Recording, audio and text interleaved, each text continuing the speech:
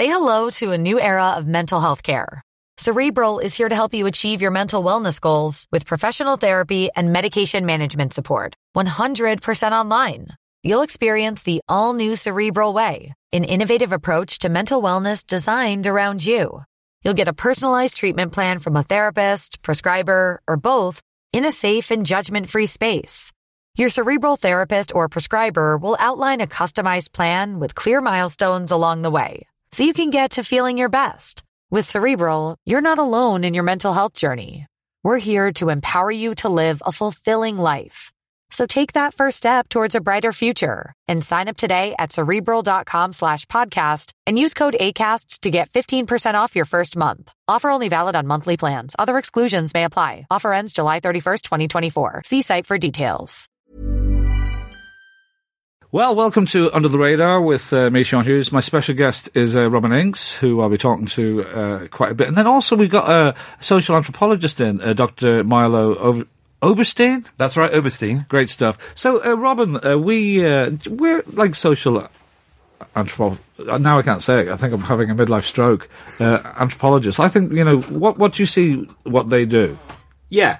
I think that's what you're doing all the time is you're studying culture, aren't you? And you're wondering whether, whether it's a family thing, whether it's about kind of, bereavement, whether it's about love, all the time, you just kind of go, oh, that's going to make a routine, isn't it? Well, and then you realise that, I don't know about, you've been doing it, 25 years? Yeah, but I quit for a bit as well. Yeah, but it doesn't, no, you've never quit. That's the thing that I love, is that the only person I can think of. I did drugs. Yeah, but everyone who hasn't, they don't stop being a comedian. Apart Nick Hancock's the only one I can think who gave up about 20 whatever years ago and he hasn't come back yet. Alexi Sale, 15 years. And then, I'll go and do that charity gig for you. Yeah, I'll do that. Oh, and now I have to go back to it. Well, it's definitely an addiction, which is, performing is one of the biggest addictions. But it is that weird thing with, because on the last show I talk about our jobs and see if you agree with me. And I say this to the audience and it kind of blows them a little bit because I just say, pretty much all I do, my job is reflecting on things, and then I bring the best of those reflections to you people who live much easier, not easier lives, but much more rounded lives where you experience your life. You're not thinking about it all the time. And then I talk about then it's weird how the paradox of society give you a 2-week holiday to reflect on the 50 weeks you've been experiencing, and sometimes realise those reflections aren't as good as you thought they'd be. Hence, holidays are shit. Would you agree with that? Well, that's because everything we're looking forward to is brilliant, and all those things that happened in the past are quite good. But the hardest thing is when you're actually, I'm not enjoying this holiday at all. What a rubbish holiday! What an awful holiday! 1 week back into work. Oh, did we have a lovely time in Menorca? So yeah, there is. That's you don't go to Menorca, do you?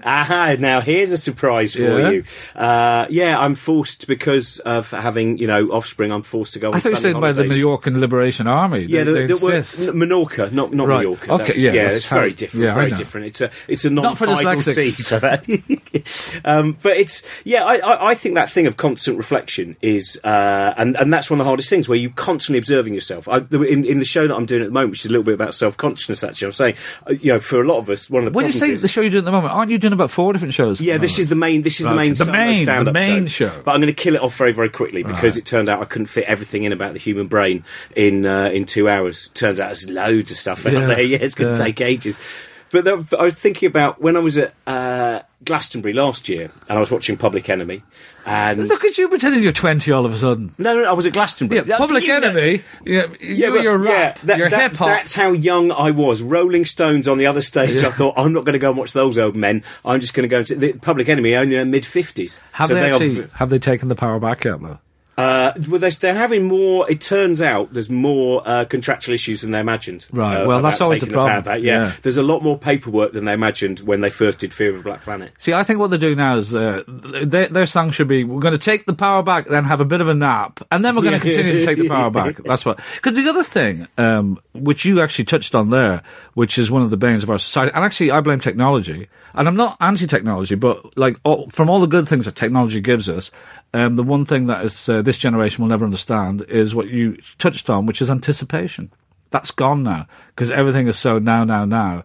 And the best days of my life were anticipating things that were rubbish. Well, that's I was thinking, what a bizarre world that not that long ago, in our childhood, there was such a thing as dial-a-disc, which was the equivalent of YouTube, but obviously only audio, and only one song a week. Now, I don't even know if you had that in the Republic of Ireland, no. but I mean, that's how, but in terms of England and Wales, Scotland, possibly Northern Ireland, I'm uncertain again for copyright purposes, no, but Northern Ireland. You could ring, what wasn't called a premium rate number then, and you could listen over the phone to, maybe it was Mark Bolan, maybe it was Boney M, whatever. It didn't have to be we bees. Didn't have that, no. No, and that was... We only got telephones in the 80s in Ireland. Well, yeah, I mean, that's what I love about going to Ireland is the amount of Bakelite there and the excitement of Bakelite. And actually, light I still as am well. excited by Bakelite. But you know what I mean? But we would anticipate, and not just music. I know you love music, but it's not just music as well. It's just everything. Everything it's a now society, and it's killed off one of the most beautiful aspects of living. I don't know, I think there's still... When people are waiting to go and see gigs, I think when people are... I mean, I know that television can be watched at any point, but I think each thing is probably replaced. I think the worst thing is that it is all immersive. That there is not... As you say, actually, the anticipation thing, I don't know what the times were like in Republic of Ireland TV, but, for... You woke up, if you were ill off school, you were lucky. There were schools and colleges between 9:30 and midday. If you were lucky, it was How We Used to Live, which was, a dramatisation of what it was like in Edwardian times. Neighbours the English programme. Neighbours was the way. No, but even Neighbours is not that. We were late teens by then. Neighbours was by the time lunchtime television. What an incredible thing. Here was narrative at lunchtime. Before, you waited, there was news at 1, then Mavis Nicholson would go, hello, here's an afternoon programme for women who are working at home, and I'm going to be interviewing someone who might not even have something to sell. That, to me, is the big change. Yeah. The big change is, you watch any chat show, anything like that, and it's basically, please welcome an actor with a film and someone with a song. Yeah. I've just realised how sad my life is. I remember the first time I went to Australia, I got the opportunity to do stand-up over there, and I arrived at the airport, and you should be going, oh my God, a new culture. I actually said to the customs guy, what's happening in Neighbours? Because obviously they're 3 months ahead, and that's all I wanted to know. Isn't that... But what was exciting for Australia was that this was the first time they'd been 3 months ahead of Britain. I know that from my Australian friends, you say, the agony of walking around in Sydney and going to, as it actually was, Grace Brothers. The department store was called Grace Brothers, not after the IB, so it just happened to be the name. And they would look in the windows and they would go, how come everything's so old here? How come we're 5 fashions behind? They would see, people would come over with British newspapers and they would look at what people were wearing in the equivalent of Carnaby Street and go, imagine if we had such shoes available. Our shoes are from 1954. You're saying Australia. In Ireland, I remember being blown away by Dr. Martens. I think we had to order them into the country because, I don't know, I think we barely had shoes. It was really... it's obviously changed so much now, which I think is a great thing. But it is I remember, because we used to do day trips on the ferry to from Dublin to Wales, and you get your duty free, and also, go into those shops, just like those Australians go, oh my God, they've got Dr. Martens in Wales. See, that I agree, that excitement that's gone. Like the first time that I went to New York, and for me, one of the biggest excitements in going to New York is just going into a corner store and going, look at the ludicrous cereals. Look at the day-glow nature. Look at the marshmallow pieces in Lucky Charms, whatever it might be. And sometimes there would be specialist stores in London where you would go, oh, imagine me able to afford those ridiculous... And now, you are right, that because there's been a kind of, there's just an amorphous mass of culture. Yeah, where it's a lot harder. It's a lot harder to realise, the shortcomings of it. Oh, imagine reaching out and seeing those Dr. Martens. By the way, I have to say, you reminded me of one of my favourite old jokes when you said, you might not have had shoes. And I don't know where this one's from, but it's, we were so poor when we were children that we didn't have any clothes. And we were totally naked. And then on my 5th birthday, my dad bought me a hat so I could look out the window. I love that. It's one of my favourite old... it's an old music hall joke. I think it's a delight. Owen and Neil used to do a great joke about being poor, being brought up in Ireland at Christmas time. All the other kids would be getting bicycles and roller skates and stuff, and he'd get an orange. And he'd go out and, obviously, he'd lie, because he was mortified. And the kids would say, what did you get? And he'd go, pineapple.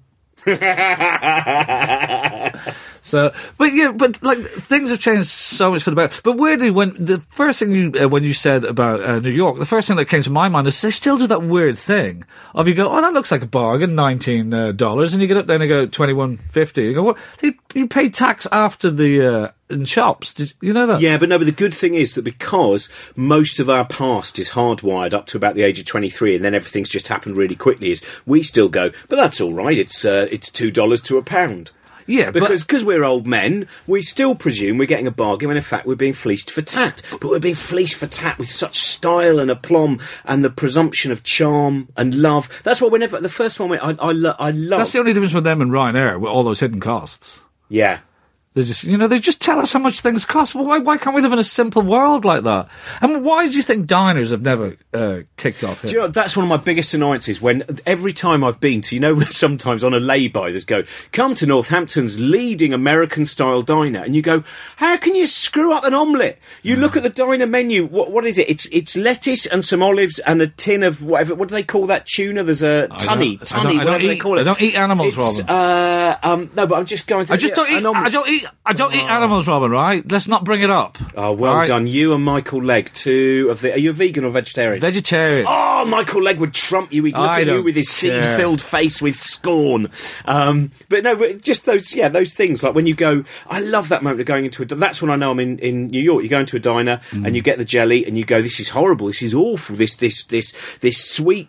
I'll have more of it. I'm going to have loads of it and I'm going to buy spray cheese. To me, that's when you're in the US. You go, I've got spray cheese. I'm eating things that have no interest to me, but because I saw them in DC Comics when I was 9 years old on the back page, Twinkies, Spider-Man or Superman having an adventure that ended up being an advert for Twinkies. Yeah, I don't ever remember Spider-Man going, listen, before I save the world, can I spray some of that cheese onto my sandwich there? Yeah, but Twinkies were, they still were, they're made of nothing that has ever grown in nature. They are part of science. They are part of, the kind of the nuclear age when those kind of snacks could be created. See, again, because I know people who know you, as you were saying off air, you found your angle, which is science, which is great.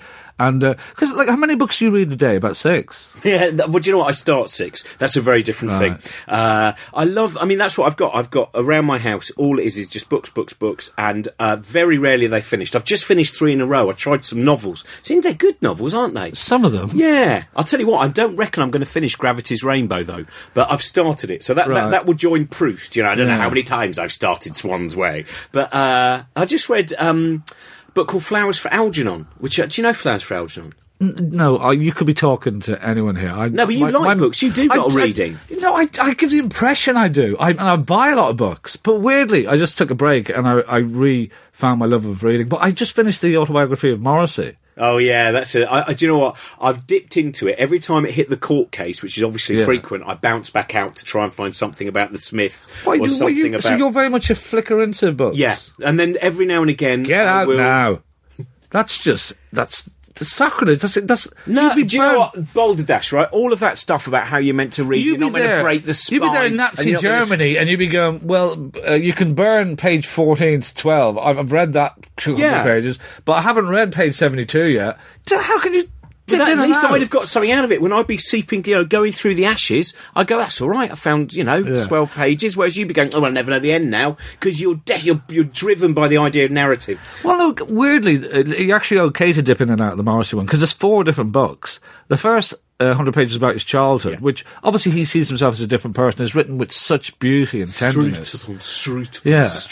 But then there's one thing that bugs me is he likes to, in the book, refers to a lot of people as fat. He's got a real problem about that. And then the court case, which obviously takes up about a quarter of the book, where, the fact that he's bisexual, and and had an affair with an Iranian woman, 2 pages, court case 90-odd pages, where him just going, they're wrong.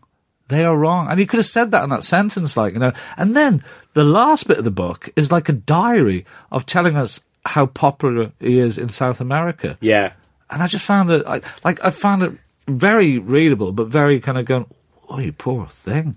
Get over this. But he wouldn't. No, he can't get over it. I mean, that's the thing where that's what makes him what he is, doesn't he? But, where all of us, you couldn't see, if you look at him lyrically, I mean, I think he's, obviously, there was that lovely line Elvis Costello once had, which is, Morrissey comes up with the greatest song titles in the world and then forgets to write a song. And, I wouldn't agree with that. Well, I still enjoy when I compare him to Nick Cave, who I think you go, wow, the growth in him as an artist, and I still think his latest work is as great as anything he did 10 years ago, 20, all of it. Whereas Morrissey, there is that thing where a lot of the reason we like it is that nostalgia, isn't it? Life there's a big sty. And it's probably easier for you because you're there trying to get the energy to get up and go downstairs to your cigarettes to turn on Lorraine Kelly, and you think, I've got a television in my bedroom, Robin. I'm doing okay for you myself. Want the cigarette that you left downstairs. You know, that's the one. My house rules. That's the end of the day. I can't believe I've achieved so much. I got to the coffee table, you know, and then you have your whatever it might be, B&H, Marlboro Light, whatever.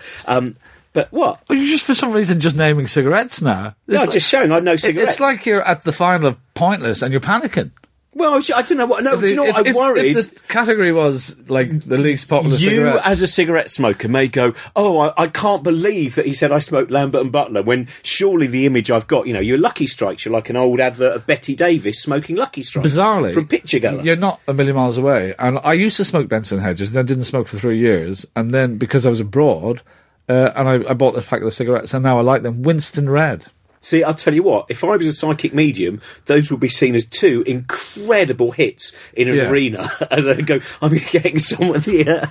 But no, I think what we talk about, Morrissey, I still love listening to him. But I mean, it's that ridiculousness. It's that ridiculousness when he still rips off his shirt at the end of a gig, but now kind of covers himself up as if he's remembered, like kind of, you know, late age Mae West or something like that. But then what I love about him is that beautiful shallowness that sometimes comes out. So I remember him. In fact, you might have been at that gig as well. I think you were, because I saw you walking down a corridor when might have been the Albert Hall gig. Oh, when he did "There Is a Light" for the first time. Yeah, and it was that brought a tear to my eye. They were. Did you go to both nights? No. I have to admit, I couldn't resist. The first night was better, because even though the sound was bad, he dragged himself... Do you remember he dragged himself around the stage, kind of that Richard III way, as if and he went, and I am what remains of Morrissey. Yeah. And, but there was a moment where... What the hell was I talking about with that? No, just that... I don't know. He said that was it. He said the world is full of crashing balls. So maybe it was a later gig than that. He said, "Bring me the head of Elton John. The world is full of crashing balls." And then Elton John said how much he liked Morrissey's work, and Morrissey went, "Yeah, well, that's true. I'm really sorry about what I said about Elton John." You go, "Oh, that's what I love as well," which is. But he leaves so much out of the book, which makes it intriguing. But I don't know if you got to that book with your flicker, he left his one of his managers because he went for lunch with him, and his manager started eating frog's eggs. Or frog's eggs. I love the frog's eggs, yeah. They're terrible because you don't think you've eaten much, but as it goes on throughout the day, your stomach gets really jumpy. And you have to be in a pond while you're eating them as well. But no, frog's legs, and there's 4 occasions in the book where he just walks out of a restaurant when his partner, whoever he's with, just starts eating meat. But see, I'm a vegetarian, but if I went out for lunch with you, I would not dictate what you eat. Well, I think it's, politically...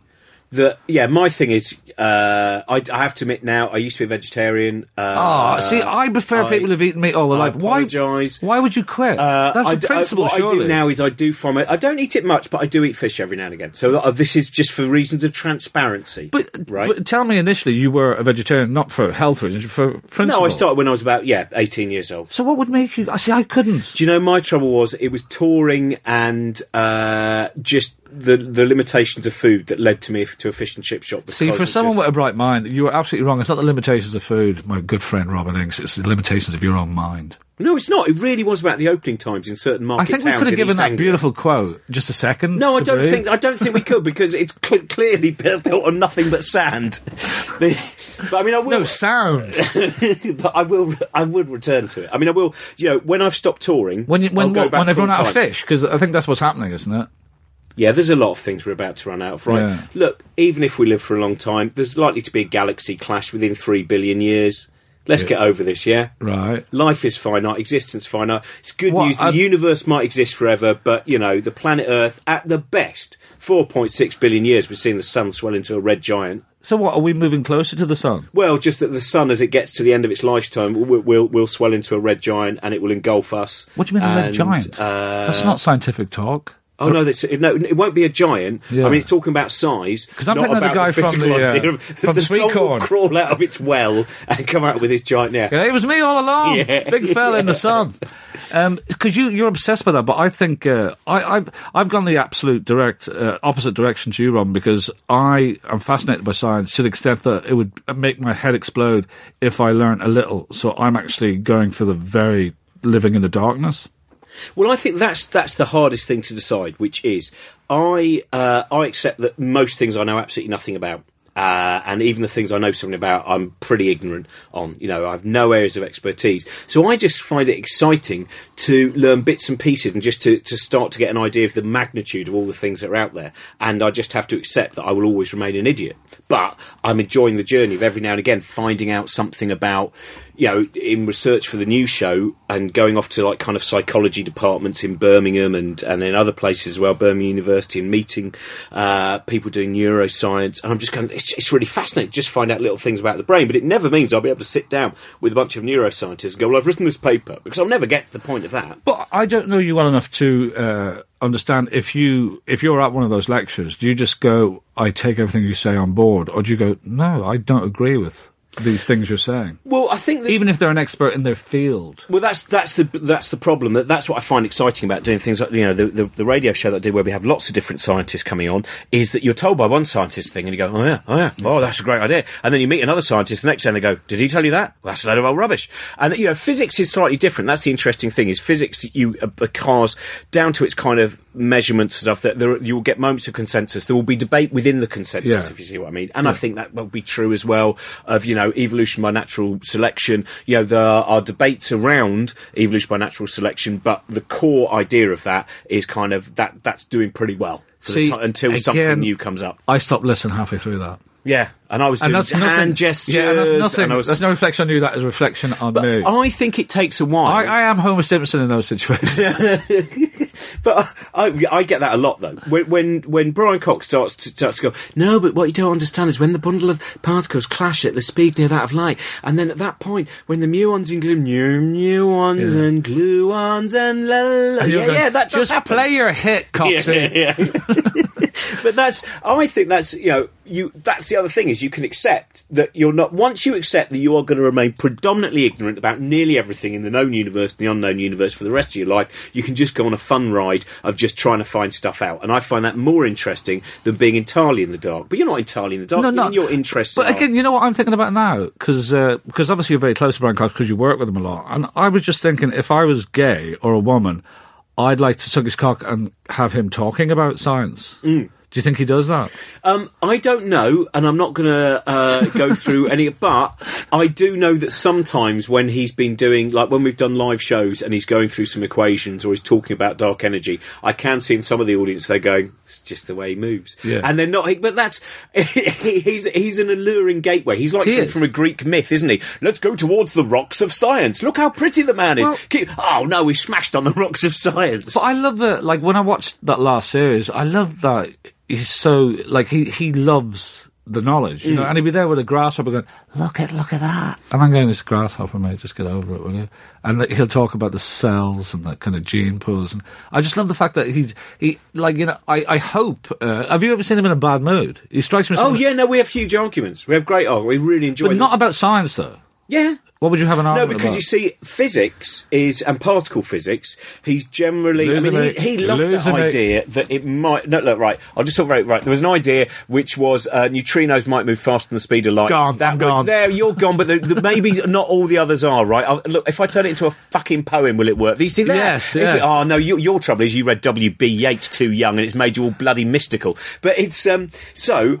He gets excited by the idea of things that might be wrong in physics. But when you get on... And biology, he used to have more of a problem with. But then when he started studying photosynthesis for one of his series, then he got excited by that. But we had a big argument about... we were doing a show about perception. And we had Claudia Hammond from All in the Mind and a guy called Bo Lotto's fantastic. And Alan Moore, you know, watching V Vendetta, etc. And that's one of my favourite things. One of my favourite things is Alan Moore is such a well-read and intriguing wizard.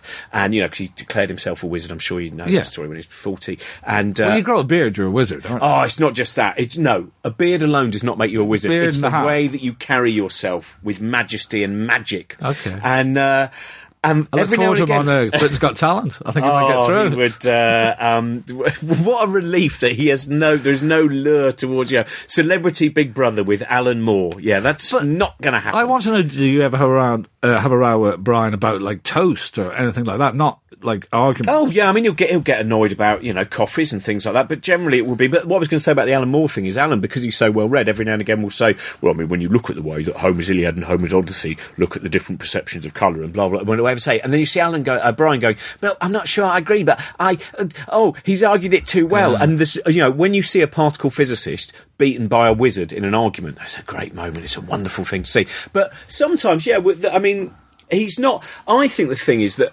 there are certain people who pass through life, and there's things that fascinate it. No, but you don't pass through life. You bounce around the walls of life. You trip over life. You're clumsy. There is CCTV there are people who pass through, and there are people like I would include myself there who are I've tripped over on life again.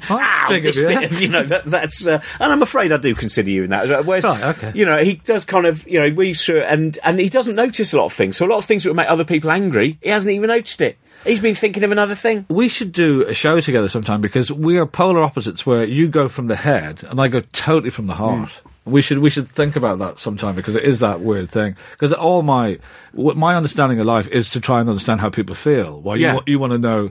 You want facts. No, I want both. No, you see, the thing is, like, when I started looking at neuroscience and I started doing, like, the show that I'm doing about self-consciousness, is loads of it's just practical things that happen to me and ridiculous things and watching different forms of behaviour. And my initial interest is, oh, God, why do we end up doing such a stupid thing? And then I go, that's interesting, because there's also this study that shows a little bit how the brain works, and then you can combine the two. But that's the thing, so, like, you get all your information from just informed people rather than but I spend all my time on public transport because I don't drive and because I don't have a tour manager. My whole life is walking through streets upon streets, and then sitting on public transport and seeing arguments, then walking through places late at night and seeing what's going on. So it's you do have that thing, I suppose. You could look at it in that artistic way, as I travel through the world observing, ghostly observation, but not ghostly at all, because every now and again people see that ghost and go, who's that prick over there in the cardigan with the glasses? It's me, yeah. Or it's you or me. It's whichever. You're in the town the week after me or the week before me. You should get a tour manager, because it's really lonely on the road. Yeah, but I love reading as well, and you're not allowed to. If you've got someone there, you've got to create conversation, haven't you? No, you don't. Well, I kind of quite like... You're married and stuff, yeah? Yeah. And so the situation there is, surely you can... the reason you've got a bonding together is you can have silences together. Yeah, but I'm away so much that there's that's where I really what keeps it fresh. Yeah. That it's that beautiful thing where while away, obviously there is a tremendous level of love, because you become a mysterious thing, and then when you come through the front door, there's a moment of it was you all the time. So there's a certain level of disappointment. But do you not read much at home then? Like, do you try to keep that as family time? Whenever I've got when I've I go to the zoo a lot and that kind of stuff, and when my son's awake and when he's not around. What age is your son? He's 6 now. So. You were brought up as a Protestant, yeah? Yeah. And were you taken to church and stuff? Yeah, went to church, did all that. House, lots of Bibles in the house. Well, you need the one. Further back. No. Oh, well, let's come on. Hey. I'll tell you what, surely you had at least one Aramaic one. Roman, all the way, bro. But it was had those things come from a long line of vicars anyway, right. in terms of back through family history. So when did you reject all that? I didn't really reject it. It just disappeared. It kind of slowly. I had no moment of going, I believe God is a lie, God is a myth. It just kind of, there was a point where I might have gone, I don't really think so. I didn't have a Damascene moment of going, there is no God. No, but nobody does. But no, I don't know. There's some people I know who suddenly have this moment, and maybe it depends on the strength of their belief, because, coming from an English Anglican background, it's not the most, you're not... Well, it's like not believing, yeah. Yeah, you're not filled with threats. There's not that much hellfire, that kind of thing. But rabies adverts were things that I feared more than living in hell. Well, yeah, rabies. God, they were terrifying, weren't they? Well, I like dogs, so I was on their side. You probably would have eaten it. But the thing, what I wanted to... Only if I was on tour, and unfortunately all the vegetarian restaurants closed, and all that was limitations of your mind, limitations of your mind, Robin. Dachshund, yeah. But my point I want to make is, so your family, because this is the thing I think my next show is going to be about, is the fact that it's okay to love your parents, but not to like them too much, because I'm sure there's that argument now that you have, if people that you love still believe in God, and you just have to say, well, let's not talk about that. Well, do you know, I don't even mind talking about it. I remember having a big argument with an atheist once where I said, if someone was ill or if I felt it really would make them feel better about a situation, you know, someone that I love, absolutely. I would not have a problem with going, oh, no, do you know what? I've changed my mind. Oh, there's God and there's heaven and everything. And they went, how can you say that? And I went, I can say that because there's no dogmatic system that I have to belong to. So if I want to lie, you know, there's not Richard Dawkins or Dan Dennett looking down at me and going, what have you done? But that's totally understandable. You're doing it to comfort them. Yeah. But you're not for a moment believing this is what I'm saying. Like, your blood relatives, the people you're so close to, and you're going, what you believe is nonsense. And that's quite hard. They've normally voted different to me politically and all manner of things. Yeah. You're still UKIP, yeah? Of course I am. You know, I've got to say my favourite UKIP quote, because I talk a little bit actually about the fact that I see them more as a kind of, you know, an art group than a political. You know, they kind of. I do think there's hints of Dadaism about UKIP. They don't realise it, but I think they could be a Dadaist movement. But there was a great quote by one of their councillors who said the problem with Britain nowadays is the homosexual machine is out of control. And I just think, just that image of this homosexual machine that they have, you know, that level of fear and panic that drives on what they are. Well, and do you think you'll, when you become, and I hope you reach a dothery old age, do you think on your last breath you'll just go, that's it, that's me done? Brian, hold me hand, Brian. Yeah.